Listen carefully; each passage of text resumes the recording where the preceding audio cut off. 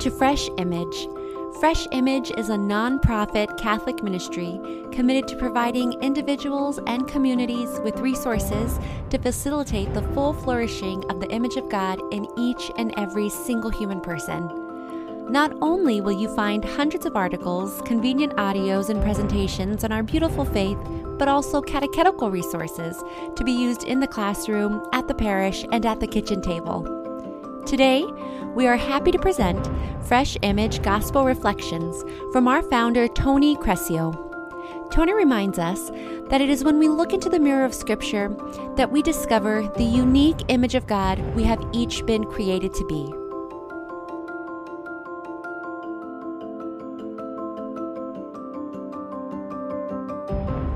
My dear friends in Christ, having celebrated the resurrection of Christ over the last 49 days, we come now to the 50th day, Pentecost. On this day, we commemorate the fulfillment of the promise made by our Lord to his disciples, that at his request the Spirit of truth would come, not only into our midst, but into our very being, so that we who were once estranged from our Creator might become the children of God. And just as we need the constant care and attention of our earthly parents in order to grow to physical maturity, so the Spirit comes with gentle presence and tender voice, so that our physical maturation might simultaneously be sanctified and bear the fruit of a new creation, channeling the divine love the Spirit gives, and that now dwells within us, to the world. To be sure, just as with any growing process, there will be setbacks. As we learn to walk, we are sure to stumble, and as we learn to live lives of self-sacrificing love, we are sure to succumb to moments of self-interest. Yet, the Spirit's presence remains with us, patiently guiding and correcting, at times whispering kind words of encouragement, and at others sternly rebuking our self-obsession, but always with the aim of helping us become ever more perfect reflections of the love our God has for all he has spoken into being, so that every passing moment marks one step further down the road to perfect unity between Creator and the created, between the Father and his adopted daughters and sons. In order to appreciate the significance of the momentous event we celebrate today, it is necessary to have the proper perspective. In order to gain this vantage point, it will be necessary to go back to the very beginning, that is, to the creation of the world, and more specifically, to the creation of our first parents. Only in going back, mentally as it were, to the genesis of the human family, can we begin to appreciate the regenerative grace gifted to us today. For no remedy can be fully appreciated, nor will it be willingly, much less eagerly accepted, if the one who ails is not first made cognizant of their enfeebled state. Thus, let us embark on a journey of remembrance, by attending to the revealed Word of God speaking to us of our creation and the subsequent events taking place in our genealogical history that necessitated our salvation or recreation. In Genesis 1, we find the poetic hymn of creation. Through the text, it is as though our Creator sings of the harmonious procession and order of creation in its intended form. We hear of light, sea, and land, all called forth into existence, as if the Creator was announcing its presence to the void and taking pleasure in its echoing back the glory of their Creator. Yet the Creator does not stop here. He goes on filling these various habitats with the living presence of various creatures, birds of the air, fish of the sea, and creatures upon the land, appropriate to their realm, each creature contributing by virtue of its own unique nature to the cascading melody initiated by the God who speaks, "Let there be." Imagine our Creator, with the heart of a child at work in creation, contriving the most bizarre and wondrous creatures such that only the simple mind of a child would find pleasure in. And yet, after calling forth the diversity which the world presents to us, he is not satisfied. He has in mind one more movement which will make his opus complete. Thus, the Creator calls forth one unlike the rest, a creature not compelled to sing to its Creator by instinct, but by love, and who is called in love to care for and enjoy the melody of creation with its Maker, for it, in its entirety, is the hymn of his loving presence. It is this final creature whose lineage we descend from, the human person, impressed with the image of its Creator, making it capable of receiving the love through which it has been created and responding in kind through the gifts of reason and free will. This creature hears the voice of its loving Creator command it, "Be fruitful and multiply," and fill the earth and subdue it, and have dominion over the fish of the sea, and over the birds of the air, and over every living thing that moves upon the earth. Hear our God say, care for all that I have given you. Relay my love to them, and teach them to dance to the melody of love, which inheres within them. Imagine the world aglow with the presence of our God, every last living thing blazing with the fire of his love, and with every step trailed by streaks of the radiant presence of the divine which animates their entire being. This, my dear friends, is the world as it was intended to be. Of course, we need not even look outside the windows, nor step outside the doors of our homes, to realize that this is not the world as it is. Our every moment reminds us, as St. John Henry Newman said, that we are implicated in some terrible aboriginal calamity, and that we are out of joint with the purposes of our Creator. In a world so constantly flooded with information, we are continually bombarded with evidence of our brokenness, yet in our pride, refuse to acknowledge it, saying, I'm okay, you're okay. Nevertheless, even as the world tries to convince itself that there is nothing fundamentally wrong with us, we are inundated by messages on all sides of impending doom of one kind or another. And if we are content with the way things are, with rampant and festering division among the human family, spurred on by pride and greed in their many manifestations from the home to the marketplace, we will continue singing the same tired dirges, and our God will not force us to do otherwise. He will continue to walk with us, training us to use our freedom for love, real love, not the false love, which Augustine says would be better called hate. God cannot do otherwise, for it is who he is.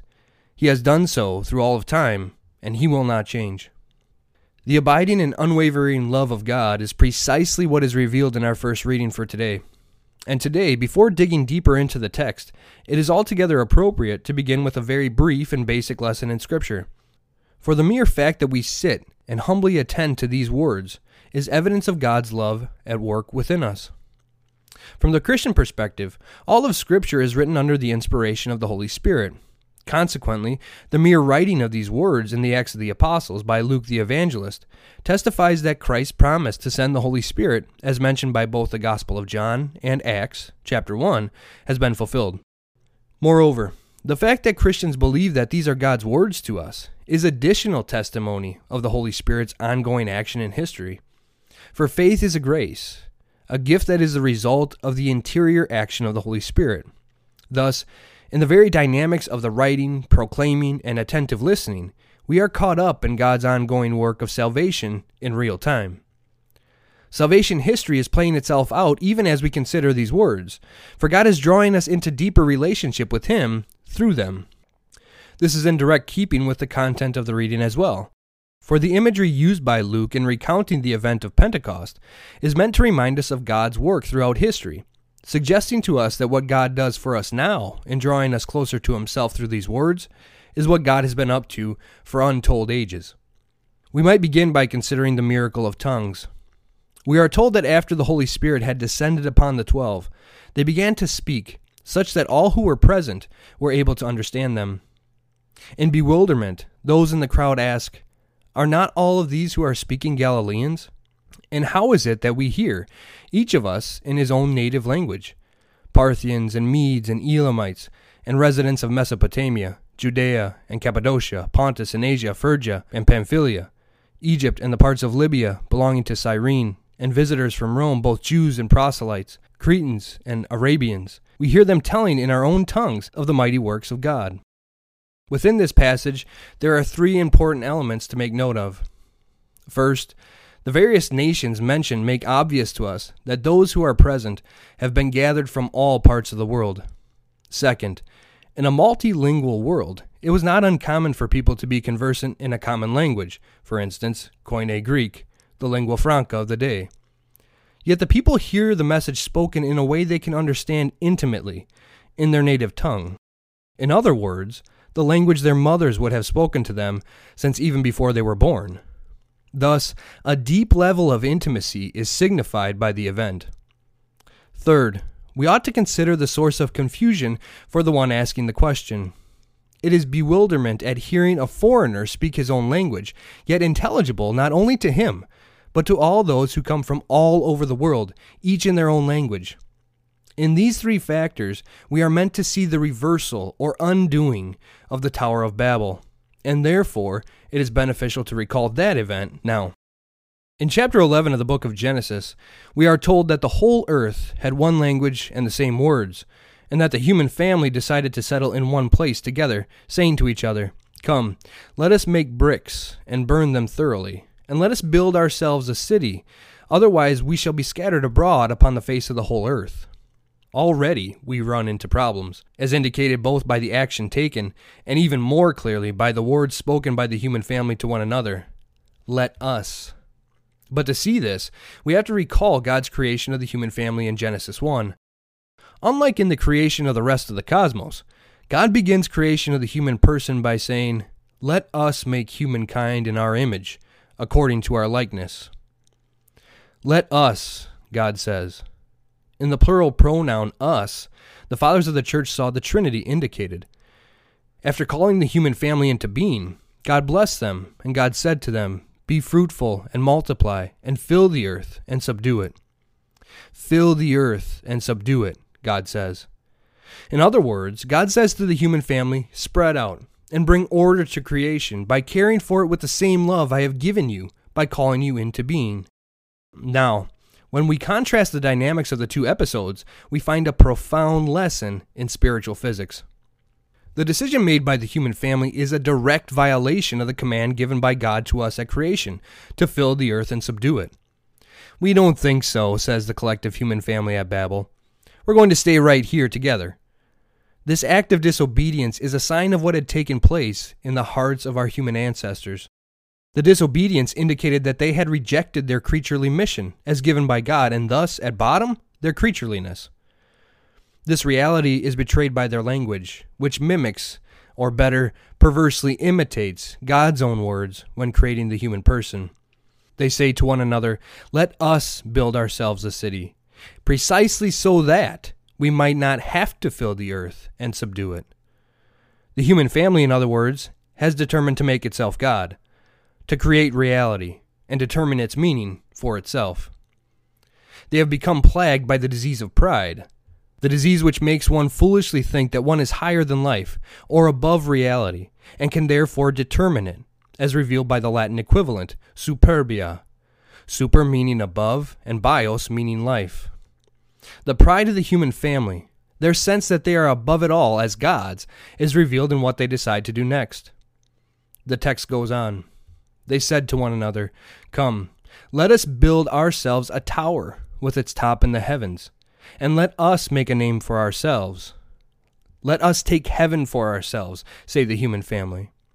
This attempt at self-deification is responded to by God in a manner analogous to what took place in Eden after the sin of Adam and Eve, who too had sought to determine reality for themselves by disobeying God's command. And here too we find a profound lesson in spiritual physics. God says, "Let us go down and confuse their language so that they will not understand one another's speech." And thus they were scattered over all the face of the earth. The lesson here is twofold. Sin always causes division. But so merciful is our God that his punishment this side of eternity is always remedial. In scattering the human family, God actually helps them to fulfill their created purpose, to fill the earth and subdue it. What is extraordinary is that when we read the account of Pentecost in light of the Tower of Babel, and both in light of the first story of creation, is that we see God's undying and loving concern for the human family not only at Pentecost, but in addition, retrospectively, in the event of Babel as well. For then, the human family, already living after the fall, lacked the strength of will to live out the command given to them, so cut off as they had become from the grace of God through sin. However, now, through the incarnation, death, and resurrection and ascension of the Son, and the giving of the Holy Spirit, the human family has renewed access to the grace that enables them to live out the law, which is summed up in the twofold command to love God and neighbor. Consequently, the human family is able to live once again in harmony, not by their own striving, not by seizing heaven for themselves, but by heaven coming down to them through the descent of the Spirit of love, which dwells in and among them. That the Holy Spirit descends precisely to enable the human family to live out the twofold command to love God and neighbor, which is the summation of the entire law, is made more obvious when we consider that the Jewish celebration of Pentecost was a celebration of God's giving of the law through Moses at Sinai.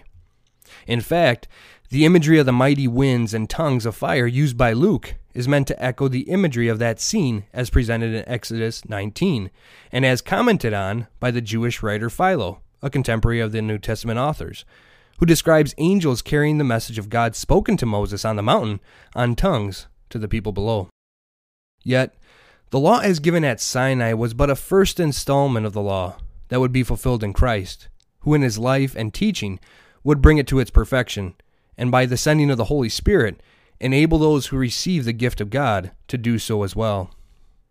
This is evidenced by our gospel reading for today. In the 20th chapter of his gospel, we find John's version of the giving of the Holy Spirit to the disciples. There, we hear Jesus tell his disciples, "Receive the Holy Spirit. If you forgive the sins of any, they are forgiven. If you retain the sins of any, they are retained." See the magnanimity of our God. By bestowing upon his disciples the spirit of love, Christ gifts them with the power to heal division caused by sin, and that weakens and plagues the human family in countless ways. My friends, today we celebrate the giving of the Holy Spirit, a gift which has the power to renew not only our lives as individuals, but the whole world. Only the Holy Spirit can simultaneously burn away the cancerous tumors of sins and vices within us, and cauterize the wounds we have inflicted upon ourselves individually and collectively as the result of living with these diseases. We receive the divine life of grace through the Holy Spirit at our baptism and are confirmed or strengthened with his presence in confirmation. As Christians, our mission remains the same as that given to the human family by God at the beginning. We are to fill the earth and subdue it. We are to spread across the globe and bring the world into the order of love by living in accordance with the divine love that has been poured out into our hearts, the Holy Spirit. And when we do, when we live by the fire of divine love, we become agents of healing for the whole human family, drawing all together in unity and to be forged into one diverse harmony, as foreshadowed on that first Pentecost.